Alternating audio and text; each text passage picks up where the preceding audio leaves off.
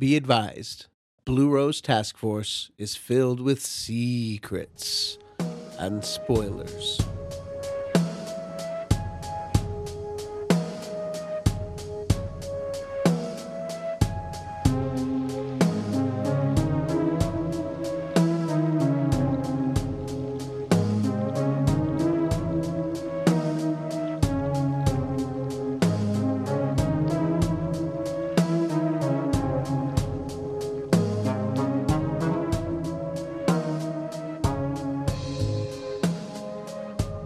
Welcome to the Blue Rose Task Force podcast, where we look deeply into Twin Peaks as a whole, one episode at a time, using the full scope of the show Twin Peaks and all its official media. We don't use the word canon, but we consider all official releases important because Lynch and Frost have approved their presence. And we welcome all input into the collective consciousness that is the Twin Peaks community and wider universe. This podcast is a watch-along podcast for those who've seen all of Twin Peaks, including the third season, which we do consider as we go along. And today we're looking at the 29th overall episode of Twin Peaks, episode 28, often known, depending where you look, as Season 2, Episode 21, Episode 29, or what the German regionalization team named Night of the Decision, and the larger fan community somehow later voted to name Miss Twin Peaks. I'm your host, John. In episode 28, Leo can't free himself from his shackles, but he does free fellow prisoner and mostly incoherent Major Briggs, who barely makes it out of Wyndham Earl's cabin before Earl returns to later learn from his bug transmission in the sheriff's station Cooper's intuitive connection that fear opens the door to the Black Lodge. Readying for the Miss Twin Peaks competition, Norma cheers on contestants Shelley and Annie, and reforming Ben commiserates with Audrey and learns about the Packards' plans for Ghostwood before convincing her to enter the pageant. The contestants learn a dance routine, Lana tries to get Dick in her pocket, and Dale meditates before Annie arrives to talk speech writing, and they awkwardly get into bed together. Nadine shows wrestling slides, Ed and Norma talk marriage, the Packards finally get into that metal box to find a key, Donna confronts her parents one last time about her mom's connection to Ben Horn, and Major Briggs shows up in the sheriff's station to trigger a chain of intuition that reveals Earl's bugged in the bonsai tree, and catches Cooper up on the Jupiter-Saturn connection, and that the Queen of Miss Twin Peaks will be used by Earl to enter the lodge, though it'll take Andy's connection that the petroglyph is a map before they can put the pieces together. And thanks to them ignoring Andy, that happens at the end of the episode, well after Miss Twin Peaks commences. Pinkle hits on the log lady, Bobby gets hit by Earl as the log lady, Lucy does the splits, Lana entrances, Audrey and Annie give great speeches, Donna learns Ben is her father, Lucy chooses Andy to be her baby's father, and Annie wins the competition only to be abducted by Earl in the middle of strobe-lit chaos and smoke bombs. Now, a path is formed by laying one stone at a time, so what questions are we left with in this episode? What is going on with Dale, Cooper, and Time? Why is Wyndham Earl so much scarier here? Just how many different levels of keys are we working with? What signs do we see of what could have been with Audrey Horne? And what ways do we see Laura Palmer being invoked once again?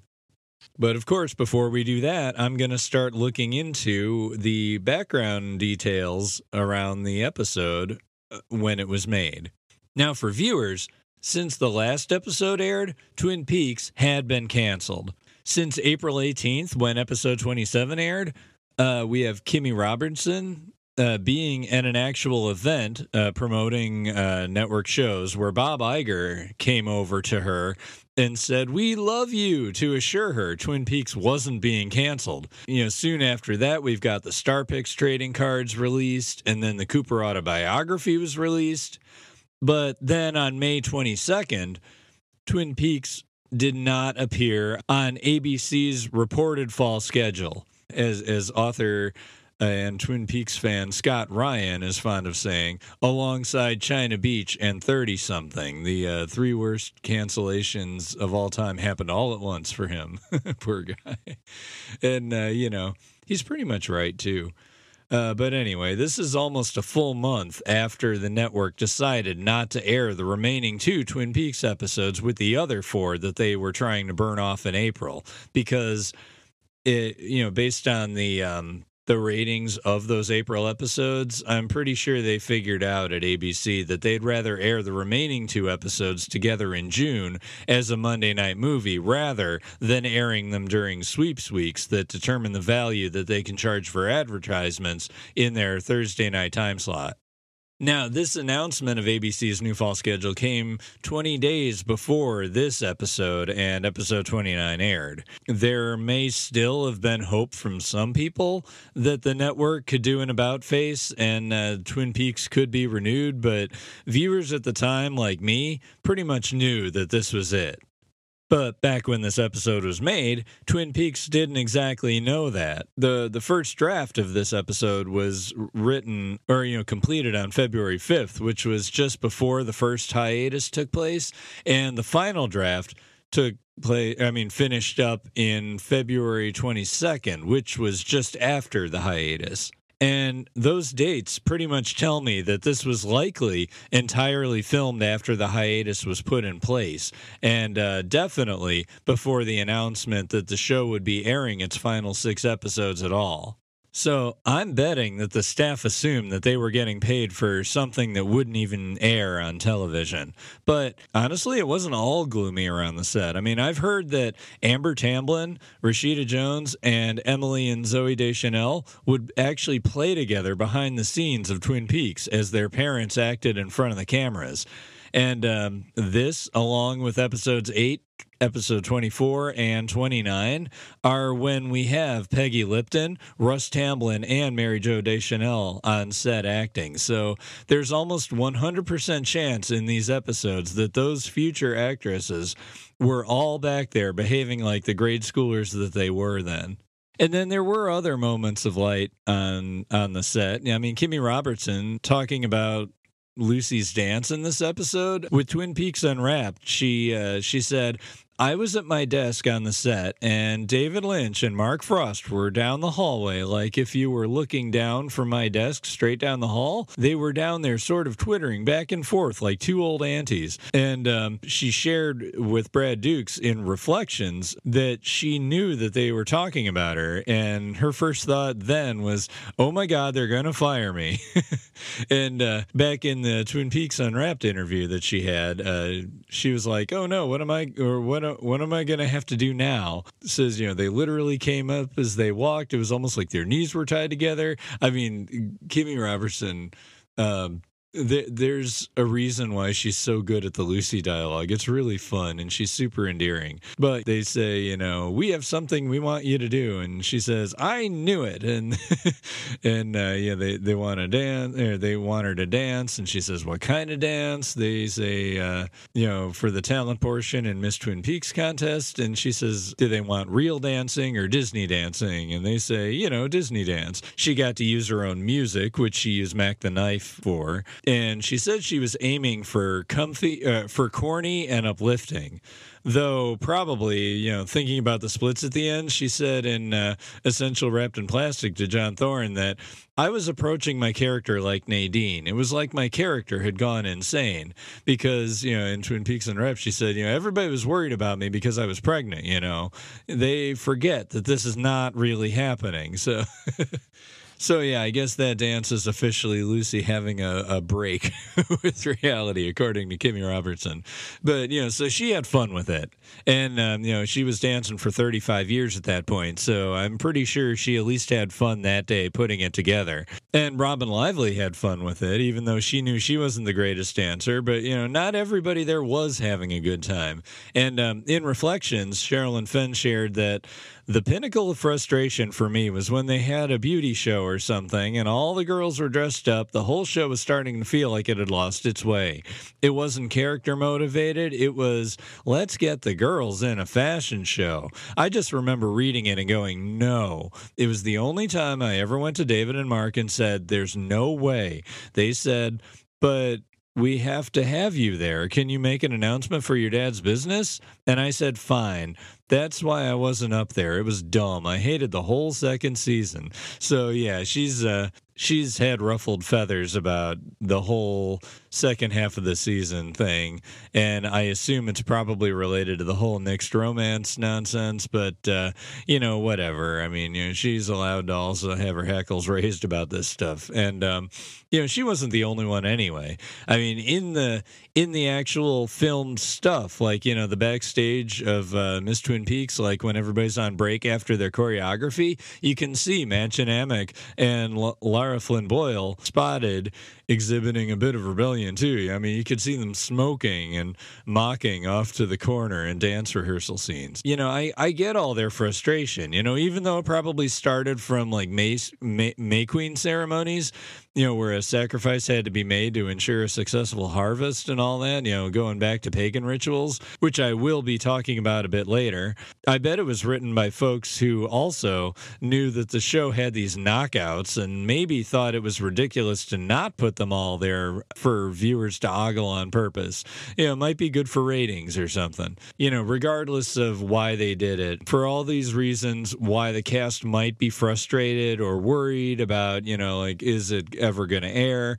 Tim Hunter came back to direct this episode, and he picked up on all of that when he returned. Now, previously, he'd done Season 1's Episode 4 with the llama, and Season 2's Episode 16, where Leland dies. And between Reflections, Essential Wrapped in Plastic, and Twin Peaks Unwrapped, Tim Hunter painted a pretty solid picture of his experience, and I'm going to kind of blend them all together here for you.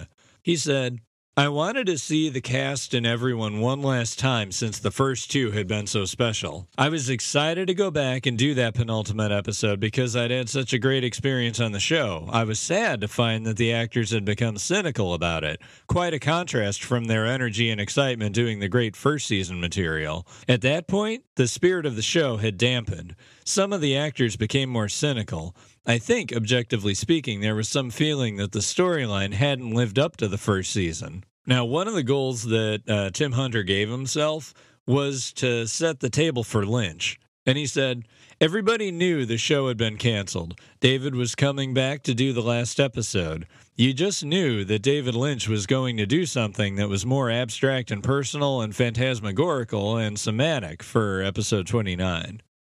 I always felt they used me to some extent as a utility man on that show. There were those times where I went right before David, and I felt that my function was to kind of clarify the story, get the story into focus in the minds of the audience so that David could then come in and do whatever the hell it was he wanted to do. The show had fallen prey to a certain kind of directorial overachieving, so I decided to do the next to last episode without any camera movement. I tried to give David the cleanest possible episode to set up whatever extravagant finale he had in mind. And how he particularly went about directing all those still camera shots, he says, everything was predicated on Frank Byers' unwillingness to do more than 16 setups per day. The show looked great, but you hope for at least 24 setups a day on a TV show, even more. So, your podcaster here, I'm saying Byers had done every shot of every episode to that point and had likely burned himself out. So Hunter may not have believed the small number of setups, but I'm not surprised to see that note. He went on to say, I didn't believe it when they told me, so I actually went over to the production reports to see how many setups he was averaging, and in fact it was steadfast around 16. So I had to reduce the scope of the coverage considerably and had to figure out how I was going to do the show with a lot fewer shots than what I was used to getting. So that's pretty much solidifying why he chose a minimalist approach on this episode. He said he watched Ozu's Tokyo Story and some other minimalist films, and in his words, told myself I was directing a Japanese-style Falcon Crest. And then he says, that's why I blacked out the bad guys, Wyndham Earle's, teeth out in the opening, an homage to the Ozu and Mizoguchi pictures I watched while prepping for the episode. If you look at those Mizoguchi geisha films that are so wonderful, The Life of Oharu and other films in that period, I guess it was fashionable in those days to black the teeth out. Besides remembering that, he also remembers telling the crew packing up the Roadhouse props at the time to carry the moose across the stage. So, did he actually tell the crew member to carry it quite like he does? I mean, who can say, but I bet Hunter thought it was funny or it wouldn't have stayed in. Based on the writer-director pairing this episode, I would have figured that would have been more of a touch from writer Barry Pullman, but, there you go, it came from the director. Now, bringing Barry Pullman into this, Ashley Brandt from Twin Peaks knows kind of what I mean here. She said, Pullman's kind of from the slapstick goofy side of Twin Peaks, while Hunter's expertise is more on the serious and supernatural side. I'm paraphrasing her here. But her point was, it makes for an odd pairing that kind of comes out in this episode. To kind of explain a little bit more about what Barry Pullman has done on this show, Joel Bacco's Lost in Twin Peaks podcast points out how Pullman wrote all of the episodes that has Tim Pinkle delivering dialogue. And I had never noticed that before. Yeah, so he has a penchant for, the screwball stuff for sure. Joel also said that Pullman apparently wrote a ton more scenes for this episode that are between Dale and Annie professing their love together. Now, I, as your podcaster, if I had to guess, everyone probably by then knew that there'd be too much script to film. It would have been there for Hunter to pick and choose from as far as, which ones he thought felt most appropriate. Or really, maybe it was dropped because of Hunter's minimalism mandate, where, he knew he wasn't going to get as many scenes as he was expecting initially. Or, maybe, if there would have been time, had there been more shots available, maybe Pullman was just thinking that the Cooper-Annie relationship needed all those scenes to help him sell the romance that was going to cross a threshold sexually in this episode. I don't know. It's all conjecture on my part, but I find it really fascinating that all those scenes actually existed in the script. But one thing we can't blame on Pullman is the odd cliffhanger ending with Andy revealing the knowledge to Cooper that the petroglyph was a map that was essentially the final proclamation of Wyndham Earle, the exact last episode. Pullman didn't actually write that as a repetition of a cliffhanger. It just kind of happened during the filming process. Per Essential Wrapped in Plastic, John Thorne notes a different deleted scene when Cooper locks eyes with Earl on the catwalk and leaps up there to confront him before Earl would swing down, scoop Annie up, and disappear into the night.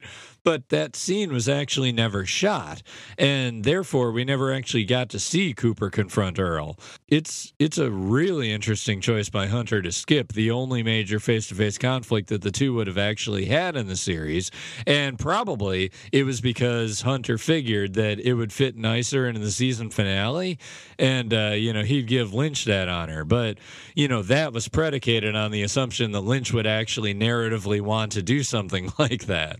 So, it was a gamble that maybe just didn't pay off for Hunter. Who knows? But, considering Peaks's penchant for circular storytelling, it actually kind of fits the vibe anyway, circling around the same kind of conclusions, like how there's generational trauma. And, 2017 Twin Peaks thinks there's always a Truman in the sheriff department, things like that. Why can't cliffhangers also be kind of cyclical? Though, for this episode as a solo product, it probably would have been more satisfying in the episode's narrative arc to actually have the physical confrontation at the end. But as this episode didn't actually air on its own, it aired back to back with episode 29 for the first time. That aspect tends to kind of become less of a problem with people who watched it then and who just kind of associate them together as a part one, part two of the finale.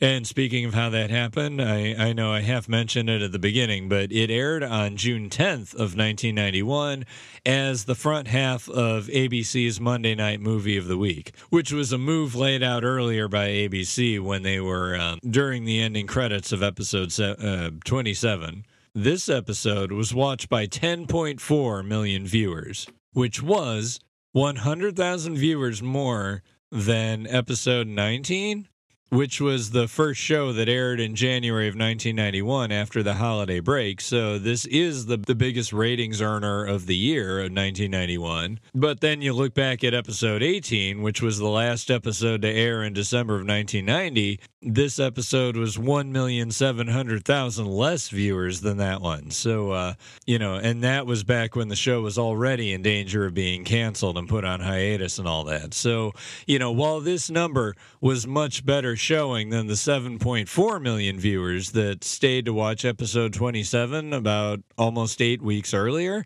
it was still too few viewers to reverse the cancellation. And honestly, the 10.4 million viewers was probably padded with people like me and my parents who only came back to the show for old time's sake to see how it would all end. And, holy shit, that was a kick in the teeth that I was not counting on. But that'll be a story for next episode. Because while episode 29 did come after the length of only a commercial break back then, this podcast is looking at them as separate episodes that would air a week apart from one another, as these episodes were initially designed to be by the makers of the show. And speaking of one of the makers of the show, what did David Lynch have to say about this about 3 years later when he was making the Log Lady introductions with Catherine Coulson for the Bravo re-airings? The Log Lady had this to say: "A log is a portion of a tree. At the end of a crosscut log, many of you know this, there are rings. Each ring represents 1 year in the life of the tree. How long it takes to grow a tree. I don't mind telling you some things. Many things I mustn't say. Just notice that my fireplace is boarded up. There will never be a fire there. On the mantelpiece, in that jar, are some of the ashes of my husband. My log hears things I cannot hear, but my log tells me about the sounds, about the new words. Even though it has stopped growing larger, my log is aware." Okay, so looking into some pieces of the iconography here, a crosscut is a ring of circles, 1 year each. So it's all about the time that it takes to create a ring. Time is baked into the logic of the imagery that Lynch is using. I know back when I was coming up with my timequake theory, I used the idea of a crosscut log as like points that are most important kind of stay there while the center creates ripples from it and can possibly change the Y inside it. And like you can see the shape of the way lodges, etc., might be able to alter reality kind of in a wave from a center point out over time. It's a little bit loose, but I mean, thematically, it still kind of fits. And, I know that's my pet theory, but there's a lot more of a whole bunch of people's pet theories focused on how there's no ability to use the fireplace in her cabin. There's no fire in her place. I mean, it will not threaten the log, so it keeps her it keeps her log safe from being able to be burned, but it also cuts off the fact that, the fire cannot listen to what goes on inside. The fire and the owls. The owls can't hear you in here. I feel like the access through fire is kind of similar to that. Fire and owls must go together in at least some ways. Margaret talking about her husband's ashes on the mantle. He was taken by fire. So maybe that's another reason why Margaret may have a grudge or, a little bit of PTSD against fire. It's like it could take her husband, but it's not going to take this log. And she says, about her log that can hear unhearable things. It makes me think of the Unplugged Professor from the Wonderful and Strange Logcast podcast. The Unplugged Professor says, she knows more, but the log knows most. Yeah, so like the log, even though it was cut down, even though it can't, grow any larger, it does not make it less aware. And that kind of makes me think about I Am Dead, Yet I Live, about the Laura Palmer tulpa, possibly, from inside the lodge space that flipped open her face to the light. I mean, to reveal the light. But, that's maybe a little bit loose, but, in Twin Peaks, being alive is not necessarily the only way to be a part of everything and to be aware of everything. So it tracks. And it does rhyme with tulpas at the very least. And, Margaret delivering this sort of a explanation right here, it really hits home with, the severity of what Earl does when he kind of subverts her likeness and, takes on her accoutrements as a costume during the Miss Twin Peaks competition.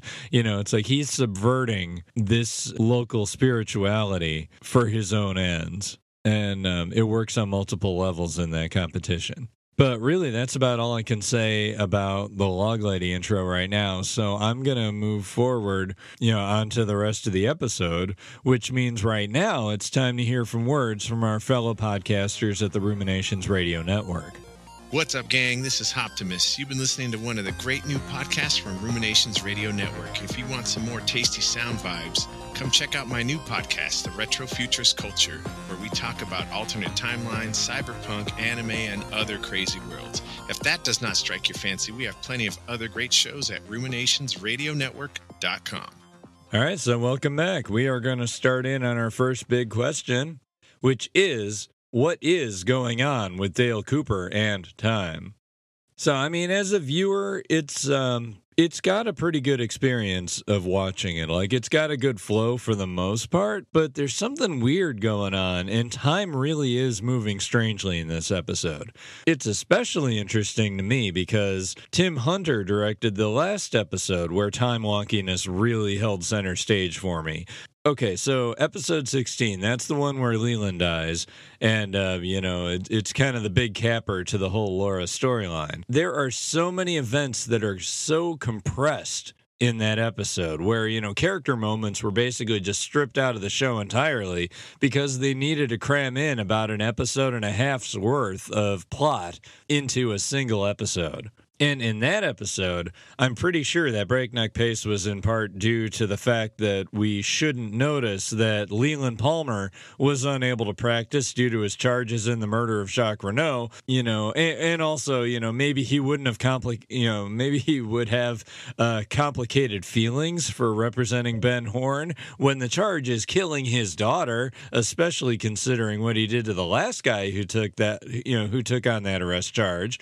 But, the plot was moving so crisply, and we kind of already knew the answer anyway, that, they just took away every ounce of ability for us to notice that Leland got into the sheriff's station under really strange circumstances that wouldn't really work. And here we have in this episode things almost being too spread out in the other direction. All Andy needed to do was say one thing, that the petroglyph was a map. And, he works in a question about the 4-H club while Cooper and Harry are speaking about things. He could have blurted it out because it's, very important, which he's good at in part 14 of season 3. But, instead here, he doesn't even say anything about the petroglyph being a map when everybody's standing still looking at the bug that's revealed in Wyndham Earle's bonsai tree after Andy accidentally breaks it. And, then Andy follows them to Miss Twin Peaks. You'd think he could have shouted it in the parking lot on the way over, but, he's hypnotized by Lana when he walks in on camera, which, it's a fine enough joke in the short term that, Lana has her pheromone thing. But why would it stall him until well after the show was over and the strobe-lit abduction was already completed? And, Lucy was even able to snag him and Dick together to let him know that he's the desired father for her kid. Maybe that moment is what snaps him back into feeling responsible and therefore kind of remembering that he had something to share with Cooper. regardless, it should have been before that, even before any Lana hypnotism. So I understand that was the cliffhanger that was chosen to end this episode. I mean, the episode's big question is, can Cooper catch up with Earl's understanding before Earl gets his queen? So, from a narrative point of view, the answer to Cooper's plot of the episode is yes. And, it also adds, but is it too late? But, there's still a way to get there and then have a confrontation at the end between Cooper and Earl, as I spoke of earlier in one of the deleted scenes. But, that would have, hearing that the petroglyph had a map and everything, that would have been even more reason to cancel the Miss Twin Peaks event in the first place when Harry and Cooper got to the competition. There's a whole bunch of common sense that does not prevail in this episode, even though there's a ton of room for it to do so. Sparkwood21 podcast fellow feedbacker with me, Daniel, he was basically saying, why wouldn't they just cancel the event? And yeah, it's always stood out to me ever since he pointed it out. They would have had a chance to discover all the planted smoke bombs. They could have, at minimum, even if they didn't cancel it, they could have created a plan to protect the queen while the event was happening, rather than, listening to the contestants give their speeches, etc. Or, maybe take all the contestants into custody before there's a winner announced. There's all sorts of ways they could have done, and plenty of time to do it in. Honestly, this could have used all that compressed time that episode 16 was afforded, whereas the other one could have used all the breathing room that this one has. So there's sort of an inversion here. But, I think the inversion's probably a little bit more meta than that, too, because I suspect Mikey from Cooper Duper podcast is absolutely right in that the season 2 finale that Frost and Peyton and Engels were working on turned out to be an episode and a half's worth of material, and the half of an episode got expanded out into a full episode here. Now, the way it was executed here, it feels like we suffered from a whole bunch of false conflict that could have easily been solved by Andy being slightly less polite. It would have been better for the pace of the episode in one way, but that would have given Cooper too much information. And based on his intuitive jump to Saturn and Jupiter in this episode, aligning, that he got from Andy mentioning the 4-H Club, that would have basically put the opening scene to next episode into this episode instead, based on how much Cooper has with his intuition. So, from a pacing point of view, maybe that was another one of their thoughts. I don't know. All I know is that Cooper is locked into intuition for sure in this episode. So, sometime after his first meditation that is in lieu of sleep, we've got that first sheriff station scene where the bonsai tree is in the shot and Harry and Cooper are getting on the topic of Earl when they're discussing how combing the woods for the Major could coincide with Earl, because Cooper's thinking, due to their Project Blue Book connections, that the Major is being targeted by Earl.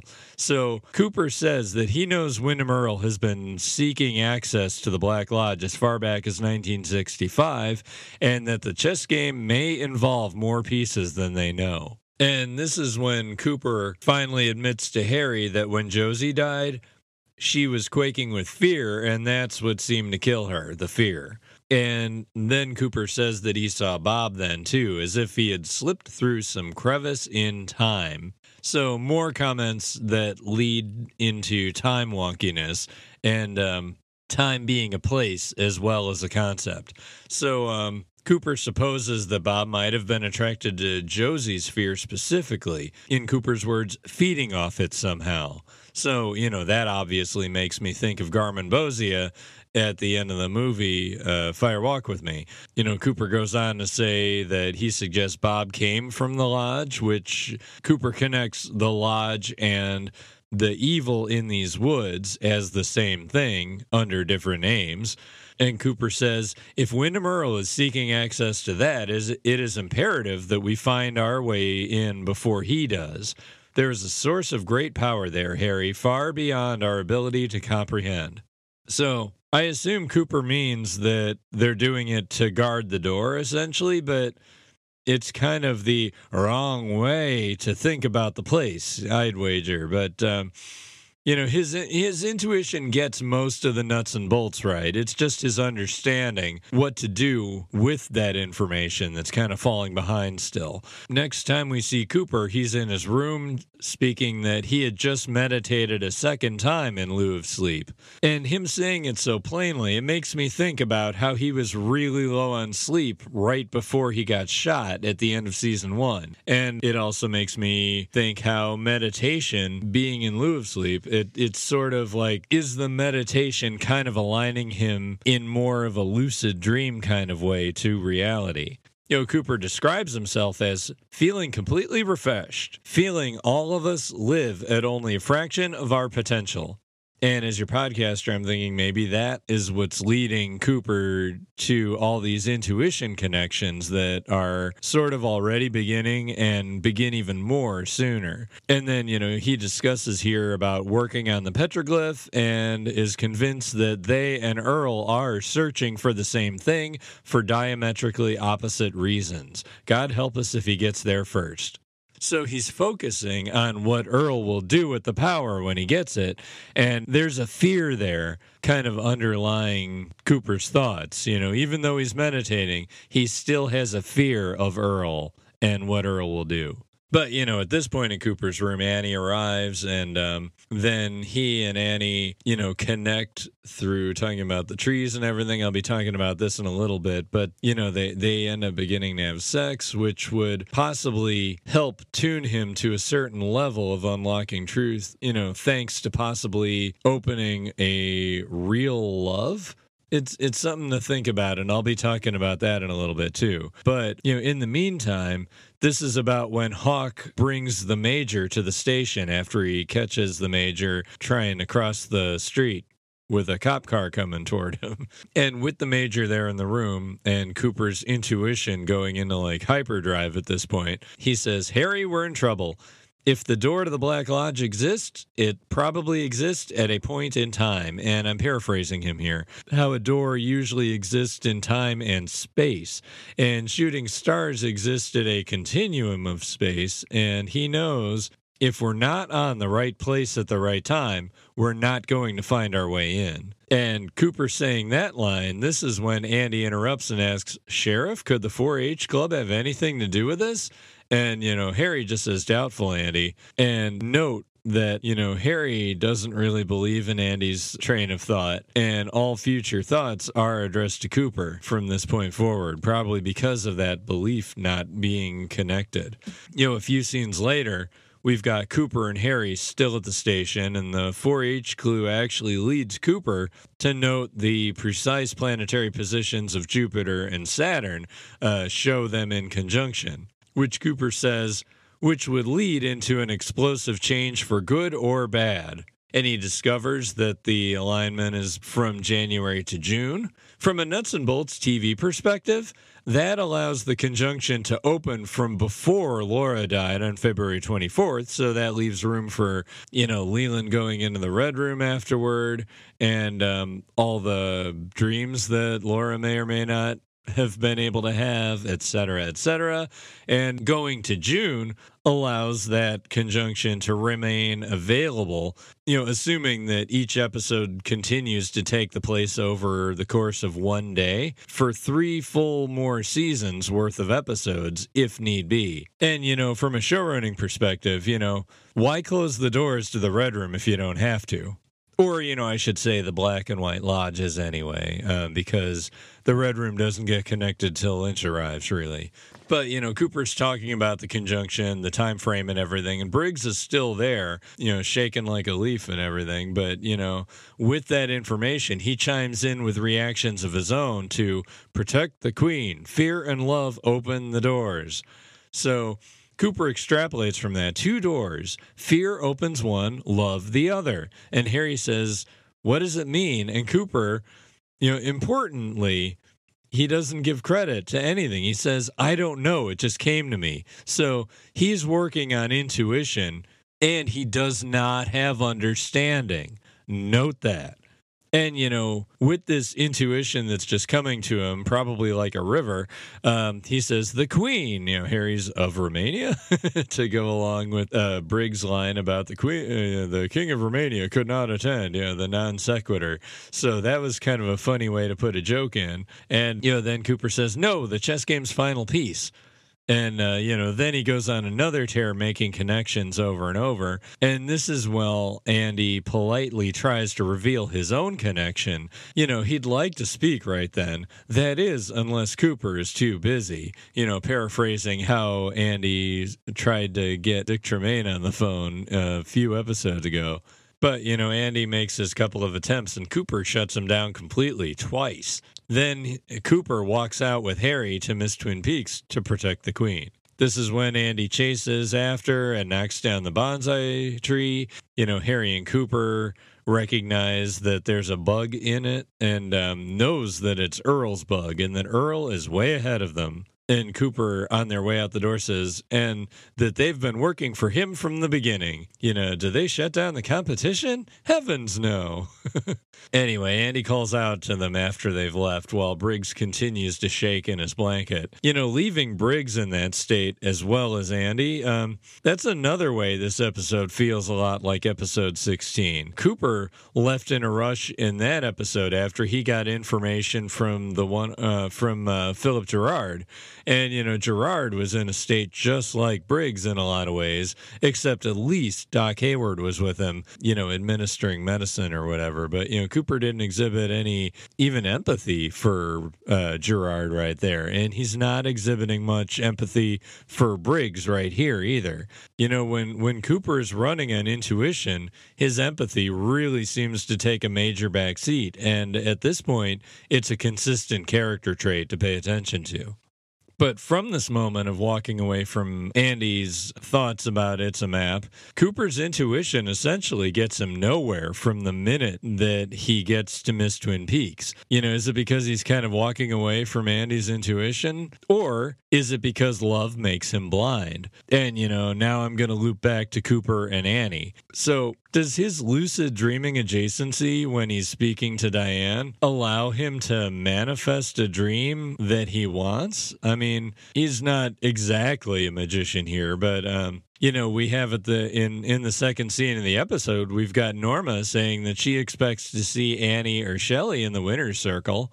And, Annie just says, dream on, when thinking about herself being able to win the competition in the end. But dream could possibly be helping here. So, it's a dream-adjacent theme, whether or not there's actual magic afoot. And the plot of the episode is helping us allow Cooper to get in bed with his new girlfriend, because even though it seems kind of like it needs a little bit of help and a little bit more time for them to get to know each other better, near the beginning of the episode, we've got Audrey talking to Ben about Jack, John Justice Wheeler, and she says, it's only been a day. I hope it doesn't hurt this much in a week. And, Ben says, time heals all wounds. And Audrey says, we barely had any time to know each other. And we get Ben's line, but the time you had was highly concentrated.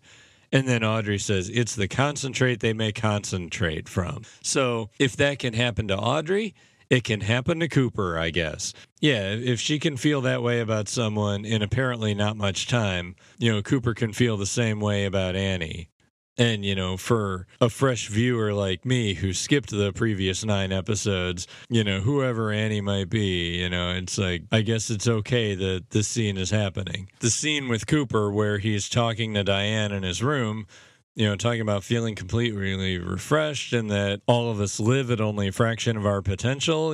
Maybe part of his potential that he doesn't usually live at is beginning to manifest Annie here, when he chooses to make specific mention of Annie Blackburn. She is a completely original human being.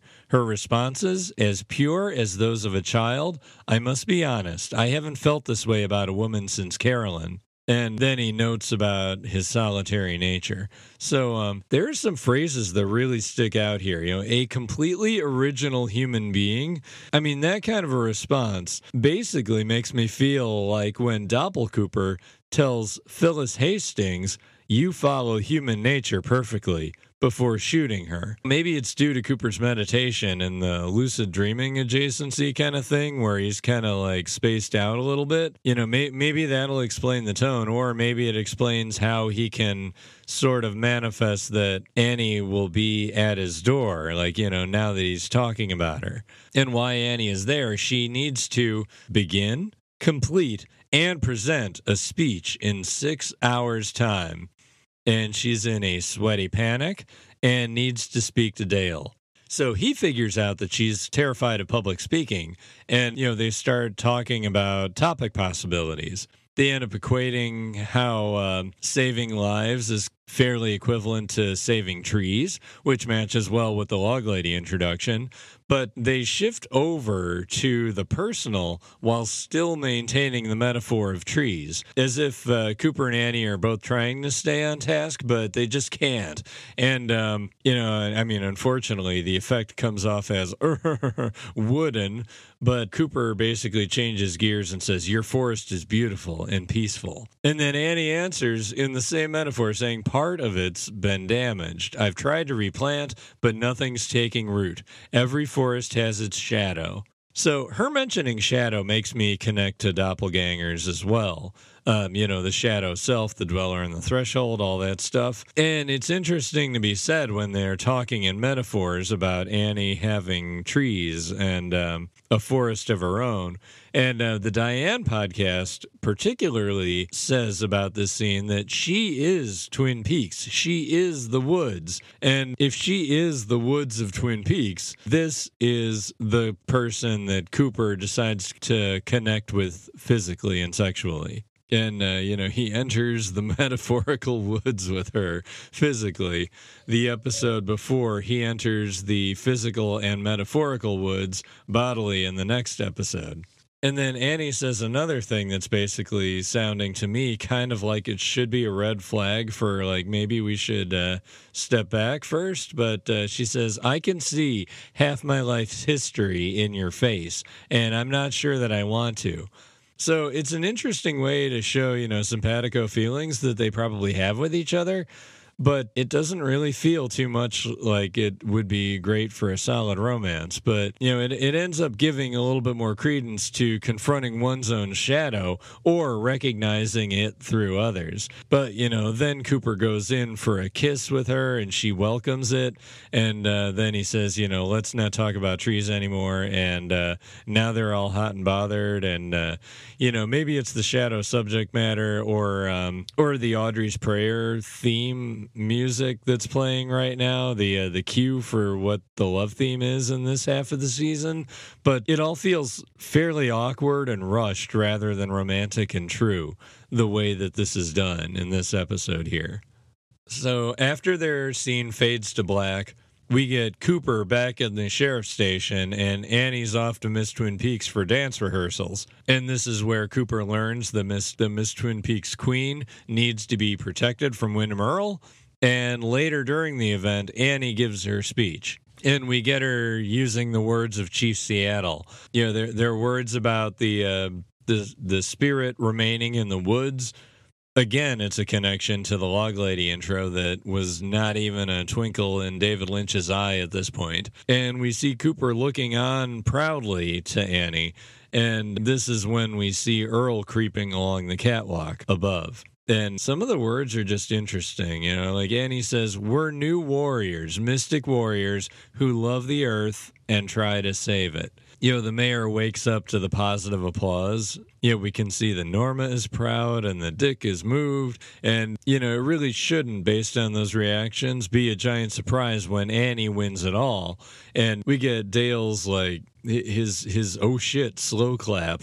And, his total lack of intuition as far as where Wyndham might be. And, now the Cooper's back in a love frequency, kind of like how Andy was hypnotized by Lana due to Logi possible frequencies and, didn't get his responsibility feelings to deliver the message to Cooper until Lucy declared him responsible enough for fatherhood. We've got Cooper kind of similarly lost from his intuition, possibly due to that lucid dream adjacent way that happens when you get enough meditation, but still not enough sleep. So you're not balanced anymore, possibly. So maybe he just can't objectively see Earl. Who knows? Whatever Cooper's problem is to connect with the intuition at that point, out go the lights and on goes the strobe light. And we get the lots of people scrambling and screaming.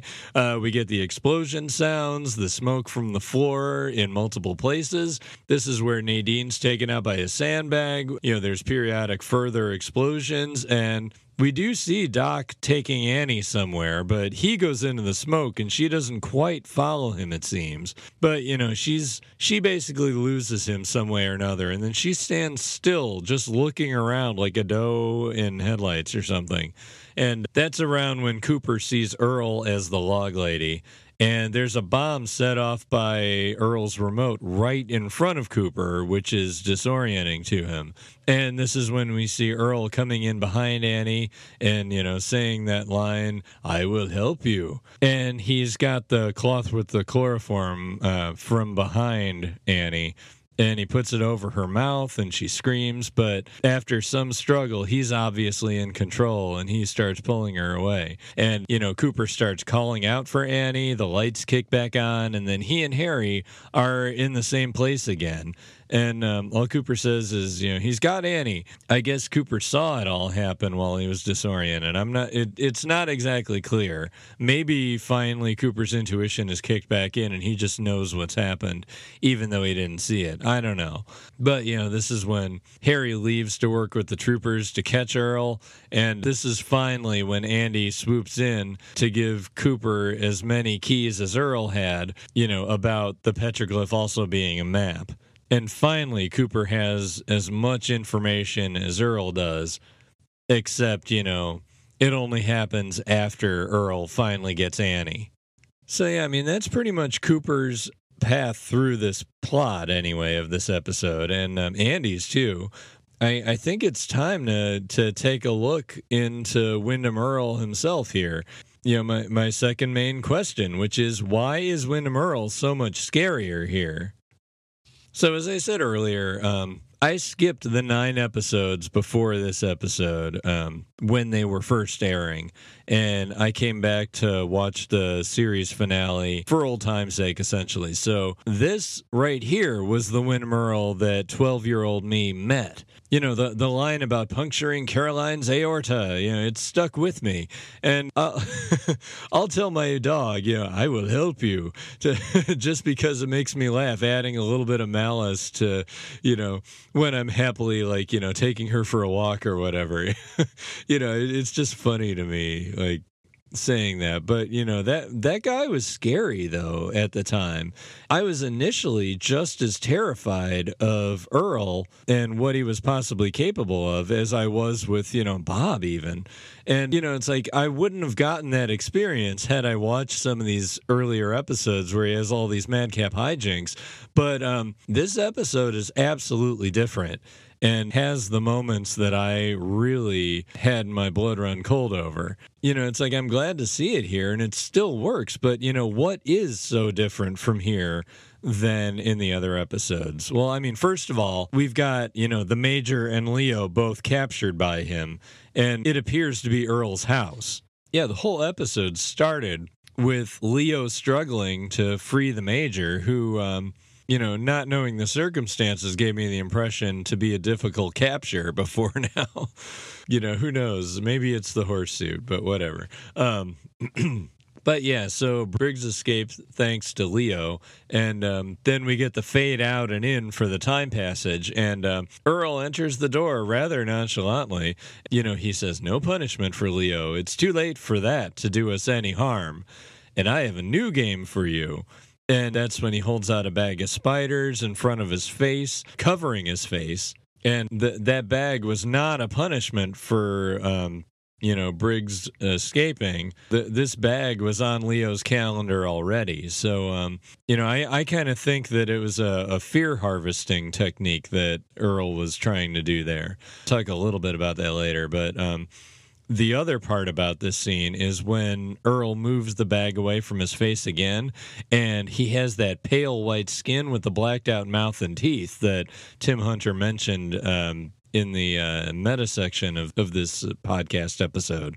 And, having watched Firewalk with Me, it basically makes me ask, has Earl visited the lodge at this point? I mean, he probably hasn't gone in to make arrangements with the residing entities or anything, because he only learns that fear is the key in this episode. But there is an outside chance that since Bob was standing outside the circle at the end of episode 27's finale, or, concluding moments, that Earl could have been contacted by that guy.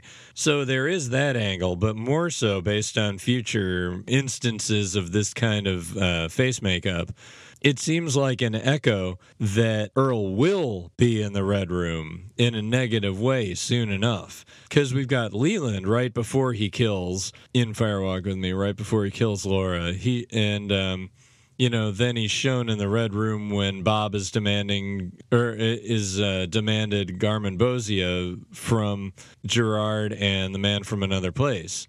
And Laura, also before she's killed, when speaking with Harold, she tells him, "Fire, walk with me." And in the blink of a second later, also saying "me" in a much more threatening way. And that makes me think of how Robert Engels was saying that the Black Lodge denizens are about 2 seconds in the past from our time. So there's a certain amount of, being just out of sync with it, and also being on a negative plane of reality or frequency. And if that negative frequency is about 2 seconds behind our time, showing up behind Laura when she says "Fire, walk with me," that kind of all tracks together. But maybe because we're a little bit closer to our world rather than from Laura's point of view in the Fire, Walk with Me movie, maybe it's kind of inverted here where you have echoes like showing up beforehand, kind of like, like echoes radiate from the center of a crosscut outward, forward and backward in time possibly. And, you have echoes that Leland and Laura and here Earl are soon to become part of the landscape of the Red Room. I mean, it generally matches up to where Earl is right now. And I also know that Lynch complimented Hunter on the makeup choices, so I would not doubt that this iconography was incorporated from then forward. And, obviously it'll mean more defined things later as the style choice was used more, kind of like how the Jade Ring became more than just you wear it, you die. It's just neat that this really scary effect ended up taking on some of the mythology's importance too, because it's just that cool and just that scary. But it's more than just that that one moment of white face, black teeth. Earl really is used in a completely different way in this episode. I mean, honestly, the effect he had on me from this episode kind of proves that the dramatic standoff between Earl and Cooper probably wasn't the best idea from a mood standpoint, because that probably would have kept some of these moments from being as scary, potentially, because it's all loaded about the potential of what he's capable of. A standoff would have just been another Batman Joker kind of scene. Whereas here, it's all about potential. There's just less of him in this episode. Most of what he does to prepare is off camera, like the spiders. We don't know where he got them. And, he doesn't explain how he set up the roadhouse for the Miss Twin Peaks competition either. He's doing all this stuff under the eye of the camera where we can't see him. And for a change, he's not, telling everybody what he's doing either. And honestly, once he gets to Miss Twin Peaks, once he says he's going to get his queen and leaves Leo, he barely says anything. He subverts the Log Lady's iconography in a gender swap doppelganger kind of way. And, like a positive negative inversion. He clobbers Bobby fairly savagely after Bobby awesomely delivered the line, what, did you bring your whole family? Which I love. Earl creeps unseen in the rafters during Annie's speech, and then he orchestrates the explosions and chaos perfectly, capturing Annie easily, and he gets away, only saying, "I will help you," once. And that's it. So, like, he came in there and he took names and kicked ass and whatever else you want to say about him. He did a good job. He was a good villain right there. And I mean, sure, he did still get one of his monologues here. When Cooper's making connections in the sheriff's station, we do see Earl reacting on the other end of the bonsai tree to Dale's idea that Bob was attracted to fear. And he says, "Eureka, Dale, I could kiss your pointy little head." And, this is when he closes the briefcase and he's done observing Cooper and Harry, because now he has all the information he needs. And he says, "It's fear, Leo, my favorite emotional state. And all this time it's been staring at me right in the kisser." So he absolutely loves Dale's theory and feels that it's true. And then, he'll say, "We know where the entrance is. We know when the lock appears. And now we hold the key in our hands." So he readies himself to go. He takes the briefcase and he goes to get his queen and embark on our dark honeymoon. So he knows that he's taking Annie with him into the Red Room. Or, at least the Black Lodge, he thinks. And this is when he says, "I haven't been this excited since I punctured Caroline's aorta." So, sure, it's verbose, but it's really the only monologue that he gets in this episode, and it's about the final piece that he needed before he abducts someone. So maybe a little on the overwrought, especially, considering his final goodbye to Leo involved a bunch of scaffolding. And, he says plenty of time for Leo to think about what he's done and what Leo thinks is a death trap with the spiders above his head. Honestly, that's just desserts for how Leo left Shelley in the mill right before the fire started that was supposed to kill her then. So, the rhyming with, Leo's being inverted in that sort of scenario, that kind of over the top works with Earl. Especially because, he appears to be effective, he is effective, and the rest of the episode, everyone is also just speaking about him. We're left to react to the state that he put Briggs into. Briggs incoherently wanders into the street. Hawk brings him to the station. Major Briggs is just in a blanket, and he's got these shaky hands barely hanging on to the water he's supposed to be drinking that he hands to Harry. And Briggs checks out okay physically somehow, but Cooper notices the effect of haloperidol, which is the stuff that Philip Gerard was on to suppress Mike. And probably what Earl took to seem crazy enough to be put into a mental hospital after he kills Caroline. And of course, Don Davis is going crazy with the shaking and the shaking hands and his cheeks and everything.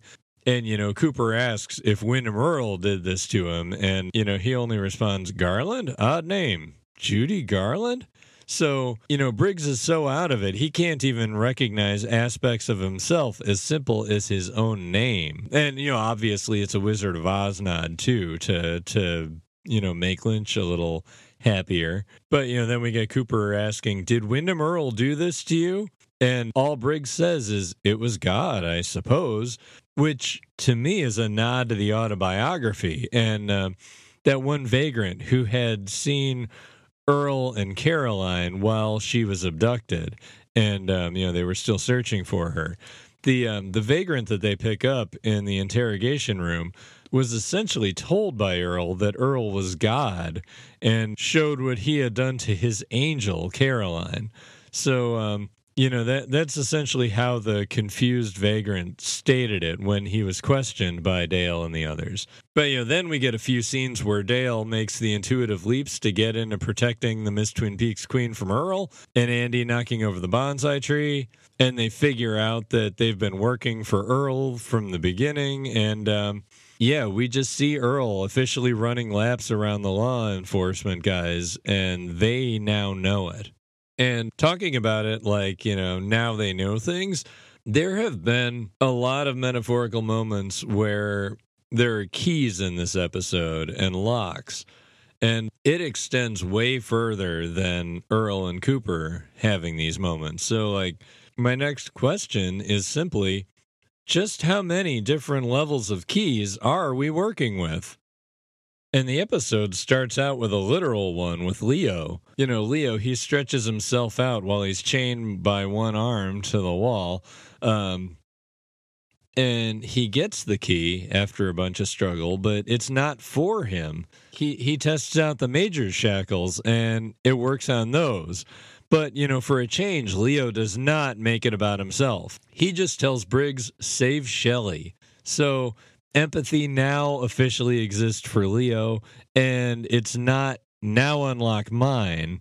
You know, like he's not telling Briggs to find the other key. He just wants Shelley to have a good chance at this. And then he stays chained up, and he's just staring at the Queen of Spades card that has Shelley's face taped in it. So, yeah, they're giving Leo a chance to kind of turn against his old ways. But, you know, just because he's seeing beyond a shadow now doesn't mean he's not paying for his shadow from earlier. And in this case, he pays it forward. And it's repaid because Briggs's first main contribution to Cooper's and Harry's conversation at the station is to protect the Queen, which is, you know, basically the mission Leo tasks him with, you know, save Shelley, debt repaid. And honestly, starting with that quest from Leo, you know, it's like, how conscious is Major Briggs through all of this? You know, the blind wandering in the road could technically be the Major on autopilot after getting his mission, you know, doing a straight line homing beam to the sheriff's station, maybe. And in the station, he could just be auto-responding to Cooper's words with, you know, what he knows could be helpful. You know, in a lot of ways, it's not totally different from how Cooper Dougie works. You know, just saying like a choice couple of words as response to, you know, full paragraphs that people say around him. And just like Cooper Dougie, Briggs basically just had people helping him, you know, like Hawk, you know, swooping in to get him where he needs to be without even being asked. It just kind of happens. It's like how Bill and Candy Shaker at the casino give Dougie enough clues for the limo driver who is helping him get home find his home. And yeah, the Cooper and Earl plot is basically made out of little unlocked moments like this. You know, Cooper's understanding of fear and the role of Josie's death, possibly unlocked from meditation. That idea unlocks the key that Earl needs to know how to unlock the Queen to be a key in the lodge.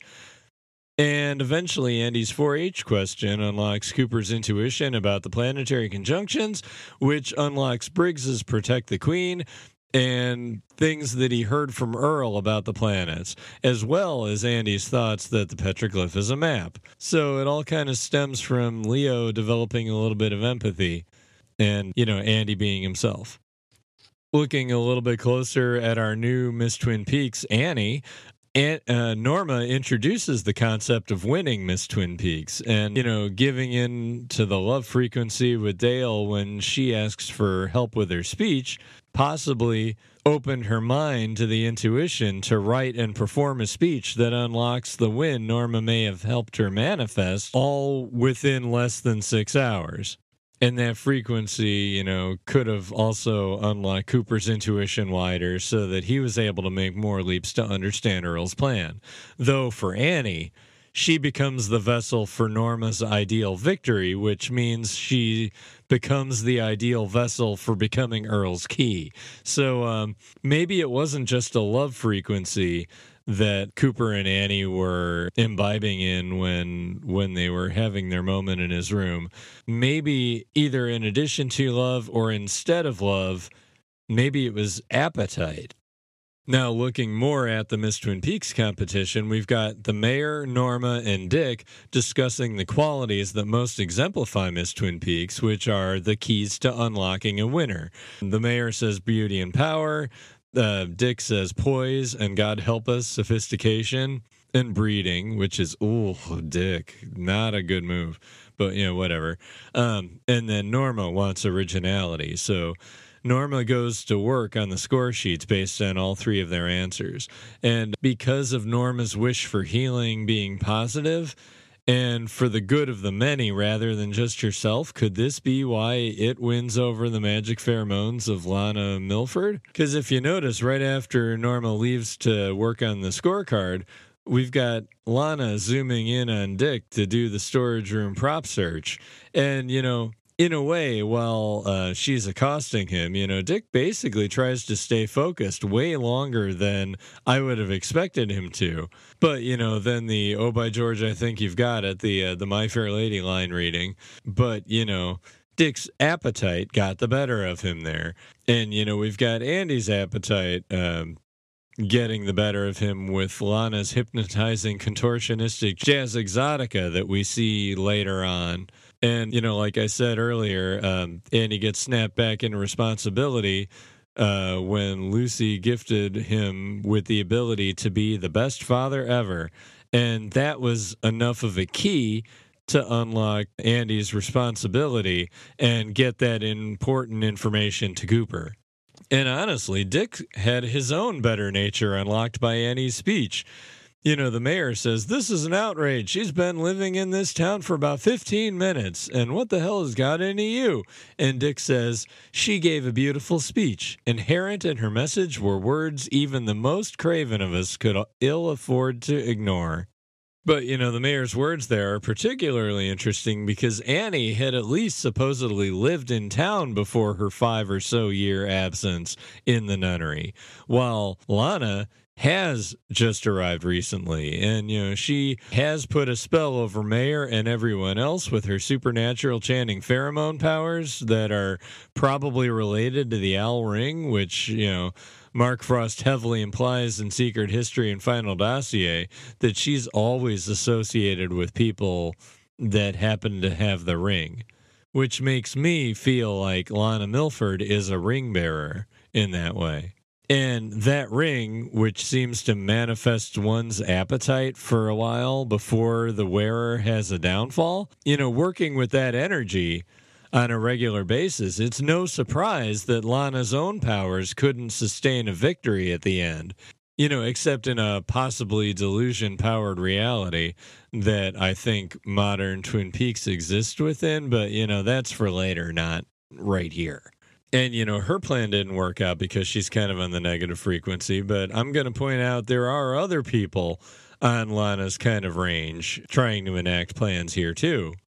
Over at the Blue Pine Lodge, we have Pete and Andrew working on vice gripping that metal box, which refuses to buckle, while Catherine sits, reading the paper while holding a hammer. And, the boys hurt themselves a little bit, and Andrew throws the box on the ground. He pulls out a pistol and shoots it open with 3 bullets. And, there's a pause where they're like, "Oh my God, I just did that," or whatever they're thinking. And then Pete and Andrew just start laughing about it, like boys being boys. Pete reaches into the holes in the box and takes out a key. And at that point, Catherine comes over and takes it, puts it in plain sight under a cake saver, because Andrew and Catherine absolutely trust each other to take it themselves and do something about it individually for their personal benefit rather than all of their benefits. And essentially, all they've done is gotten the power to open something in their future. They put the key under the cake saver and are pleased that they have the power to open something.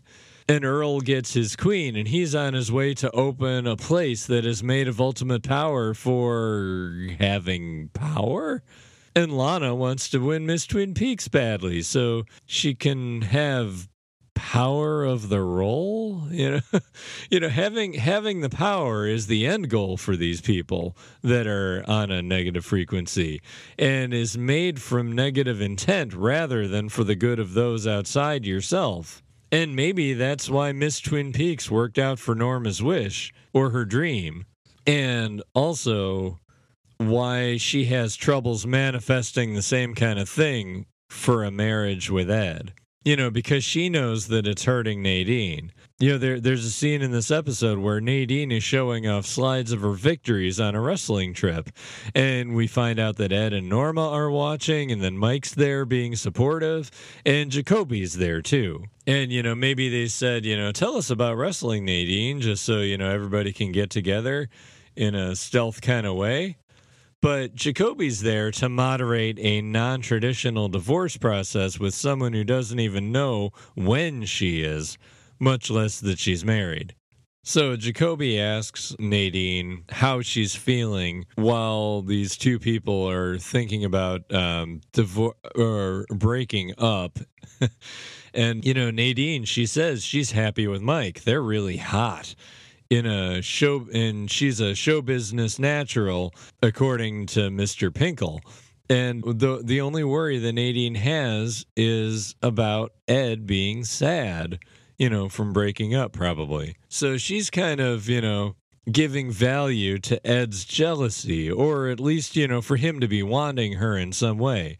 And the response she actually gets is Ed saying, "Norma and I plan on getting married." So, there's this weird, dramatic, meandering guitar music cue that begins here and continues all the way through the next scene where Briggs is meandering without seeming to know quite where he is into the street with Hawk. And Nadine's response to Ed is, "Really? Because Mike and I are getting married too." And this is where she starts squeezing Mike's hand and wrist. And, we hear pops and crack. And, Mike just screams to end that scene. So, Nadine's dream involves being with Mike and everything, but it involves Ed just as much as her own personal self-discovery. And this meeting here that Jacoby moderated unlocked that part of her inside her, and it's ready to surface with a well-placed sandbag later in the episode. Now, it's not just Nadine having these unsaid truths ready to surface. We've also got it with Donna Hayward.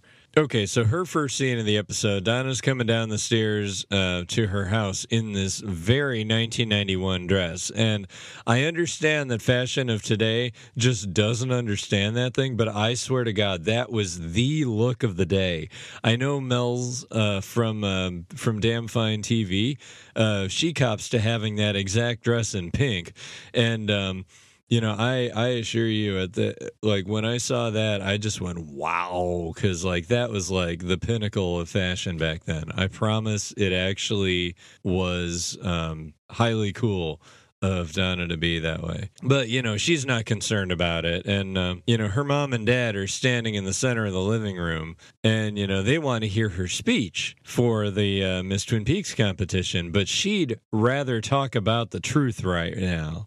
So, she's given more attitude to her parents about the thing that they continue to refuse to speak to her about, and is one of the reasons why this episode feels like it's so stretched out. She wants to know what's going on between Eileen and Ben Horn, but Eileen wants her to trust because she doesn't know all the limitations. So, they're possibly almost saying that they could talk to her sometime, but that there's reasons why they didn't, and now is not the time anyway. But Donna latches onto the word limitations, and she says, "I know the limitations of lying. I know that you raised me to tell the truth. I expect the same from you." Which, absolutely fair, Donna. That's a great point. And, they're just silent about it. So after a few seconds, she says she'll go to Ben Horn for the truth, and then she walks out and they call after her one time each while still just standing in the middle of the room. And of course the shot that they're standing right in the middle of is the one where Bob's climbing through their living room over the couch. So it's laced with negativity right down to the camera angle. So this scene unlocks Donna's understanding that the best way to go find the truth is to speak with Ben.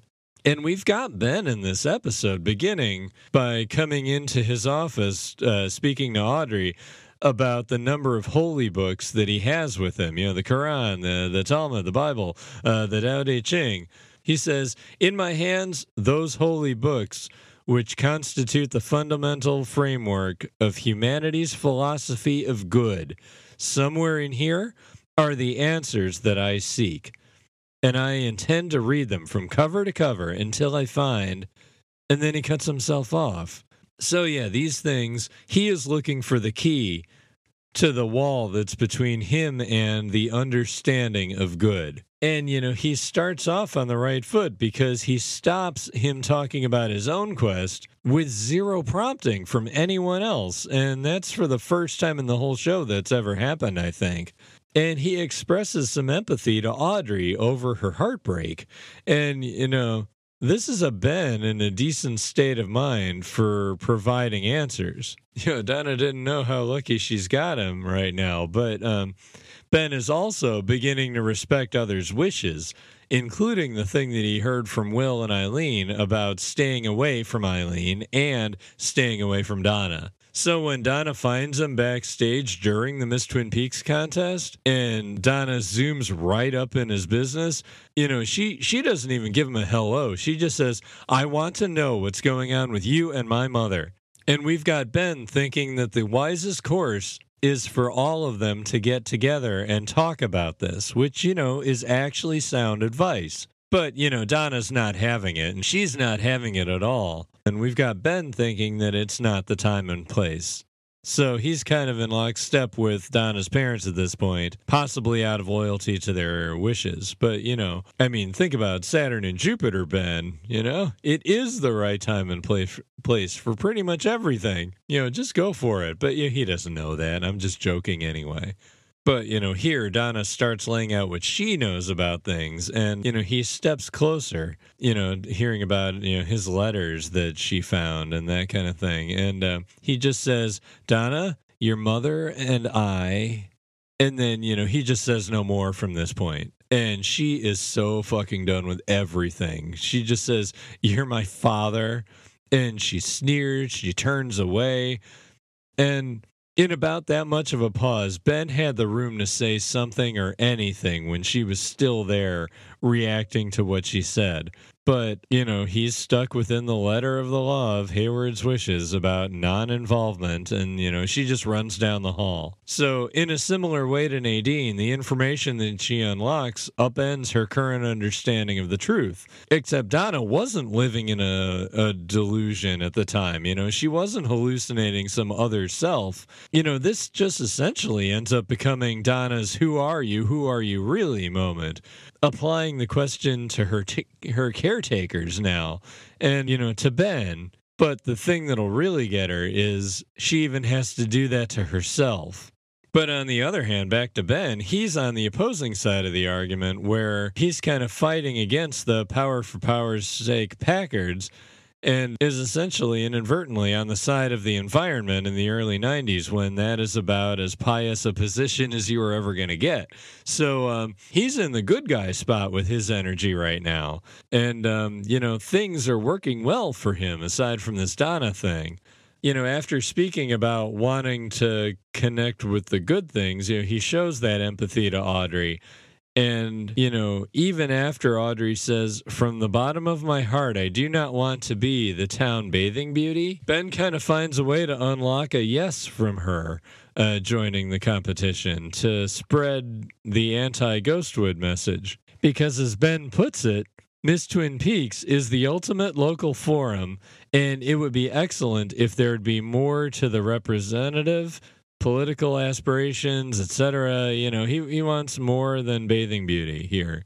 All the things that he lays out that he wants, that's him recognizing that Audrey is capable of having all of these qualities successfully, which means that Audrey sees Ben seeing the whole her for probably the first time in ever, and that is something that she even told Cooper is all she ever really wanted from Ben. So she's winning right now. And, sure, Ben makes a dig here about, the competition needing to be more than a pie recipe. And, that reminds me of Walter thumbing his nose at Norma's idea of wanting to only have one diner rather than a franchise in part 15 of Twin Peaks Season 3. But, Ben's alignment with Walter in this, he's a businessman. This whole good thing is new to him. Ben still has a way to go, but, he's on the winning argument in this case. And, he says, "Help stop Ghostwood and help us to a better day." And Audrey says yes and enters the competition. And speaking of Audrey, we are on to my next question, which is, what signs do we see of what could have been with Audrey Horne? All right, so yeah, Audrey's getting empathy from her dad, which she's always wanted, and that allowed her to move forward into her new role with their company. And she and Ben are in lockstep that the Twin Peaks Saving and Loan is going to get bad publicity. But considering the showdown in the lodge that the writers were aiming at, it makes me think about how Audrey was originally planned as Dale's post-episode 16 love interest, and how that would logically lead to Audrey winning this competition in lieu of Annie not even needing to be a character on the show. And it makes me want to look into that a little bit more. I mean, I know that means that it'd have been Audrey being abducted again after episode trapped in One-Eyed Jack's. But Major Briggs was abducted twice, once by the White Lodge and once by a bad man, and both of Briggs's abductions took place between episode 17 and now. That's just 12 episodes. So the spacing may have made this feel a little more organic for Audrey to have been the one. You know, it would have been less noticeable anyway back when all the video games worth their salt involved saving the girl, so of course Audrey would need rescuing. And honestly, the iconography would have felt right anyway, especially considering how One-Eyed Jack's and the Red Room were pretty much born together in the same episode. And yeah, I know that Annie had sex with Cooper, which according to TV tropes means that she's now open to immense amounts of harm and importance. And thematically, it makes sense to, tie love into appetite and fire, but there's still qualities where it would still work that it could have been Audrey, even with Annie in the picture. Just like Dale, she'd gone through concentrate with someone parallel to Dale. And, Audrey's speech was so good, not to mention how her speech is setting the stakes of Dale's next episode. When something you care about is in danger, you must fight to save it or lose it forever. I realize that, that scene was used as a, could Audrey be the person? And, she's basically just a red herring. But she ends up only being, she ends up being thematically important and giving words to Dale's ethic of fighting to save Annie or losing her forever. But, she's still the best red herring ever, because imagine Audrey's words coming back to her, coming back on herself as the person, that could be lost forever. And it makes me wish 1991 television was a little bit more, seasoned. Because, what if Dale had his romance with Annie, but then still had to rescue Audrey as an agent, We've got Annie and Cooper, this could jeopardize what they just discovered in order for Cooper to save someone that he has strong platonic love for. It could have expanded the definition of valuable forms of love in storytelling that you could show in a regular TV show, while also, simultaneously baiting a love triangle in the fandom. That would have been, it wouldn't have been a competition probably, according to pretty much anybody, but, they could have done that. But, I get that in the end, love needed to be paired with a certain kind of fire and a certain, it needed to kind of be what it is for the themes that the writers were working with. So, we got what we got, and what we got still works. But I find it interesting that there's still a few remnants left that, you could almost see the path that Audrey would have taken. But, there's other earlier Twin Peaks stuff that's being kind of brought to the fore here more on purpose. And we got to go with the last question, which is, what ways do we see Laura Palmer being invoked once again? So yeah, we've got Norma saying that she expects to see Shelley or Annie in the winner's circle. Annie says, dream on. And, Norma actually talks around Laura. She says, we need someone up there who deserves it, especially this year. And Annie, future winner, calls her out exactly by name. She says, you mean Laura Palmer? So up to this point, only James when he's out of town. And I don't even think he uses Laura's name now that I think about it. But really, Ben Horn is the only person who uses her name anytime after episode 17. And he was obviously intimate with her on multiple levels. Ooh. And, he's in the middle of actively confronting his bad side and trying to squelch it out of existence.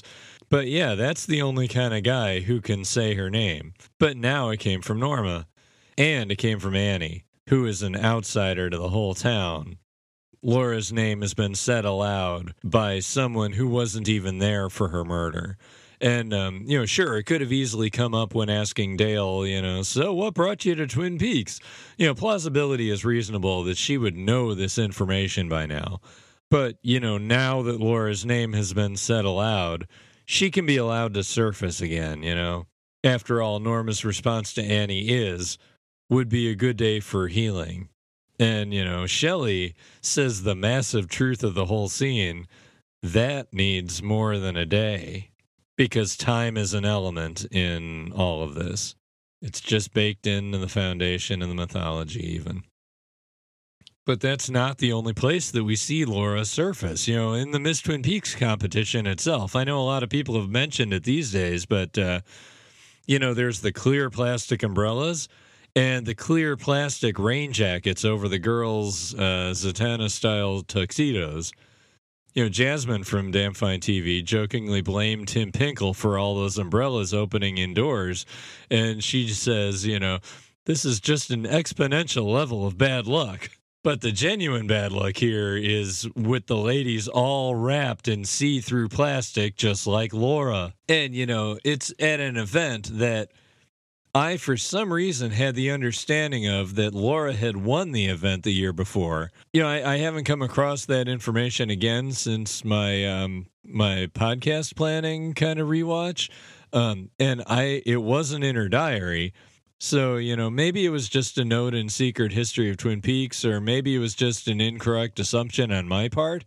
But, if it's true, it definitely fits because, Laura winning and then dying rhymes with the old ceremonies like the May Queen, where, it's like that episode of South Park where the world sacrificed Britney Spears, essentially, her entire celebrity and sanity, in order for the crops to grow well this year. It's an old pagan ceremony where, they, celebrate the virgin and then they kill her, that kind of thing. And, if South Park is riffing on it, it's an ingrained part of culture and mythology. It had to have been there with the writers of Twin Peaks, too. And regardless of whether Laura actually won the competition the year before or not, there's definitely a sacrifice to be made by every Miss Twin Peaks if Norma is any indicator, because the girls mention that this is the 20th anniversary of when Norma won, and the contest has a note on it that it's the 20th annual contest, and that means that Norma was the first winner. And we know Norma has sacrificed her whole life basically and a chance with Ed in order to kind of embody her restaurant. It became her life. It's like everything's like, like when she and Ed are talking together in bed, she talks about how she kind of put all her life on hold and put it into her restaurant. So it's an ingrained thought about an annual cycle of sacrifice for a good harvest, with or without an overt connection to Laura being the past winner.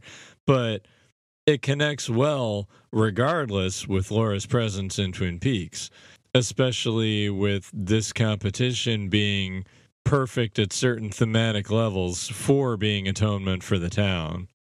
But, however it ends up going, it's nice seeing Laura's iconography surfacing right before the episode where all the writers knew they were already bringing Laura back in some Black Lodge-related scenes. And before I start talking about all of that stuff, I'm going to stop it here because we are pretty much exiting episode 28 right now, and we are here at the sign-off. You have been listening to the Blue Rose Task Force podcast, a production of Ruminations Radio Network and 25YL. If you resonate with what you're hearing, please subscribe, rate, and review our show, and we would love to connect with you on our various social media accounts.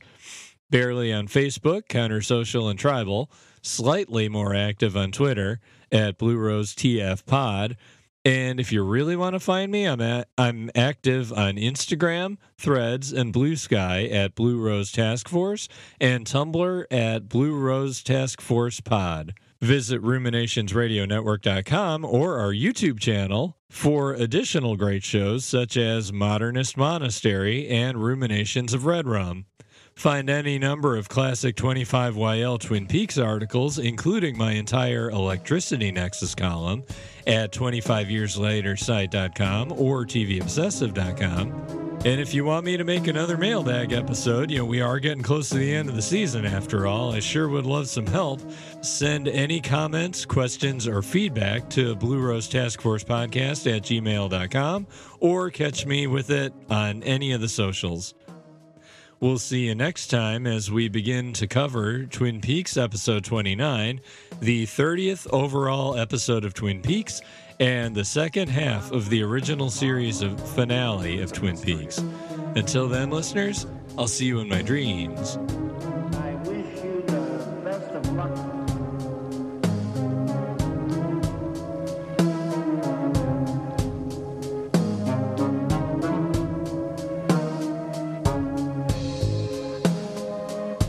It's a way to kind of deepen and expand the universe that the show takes place in.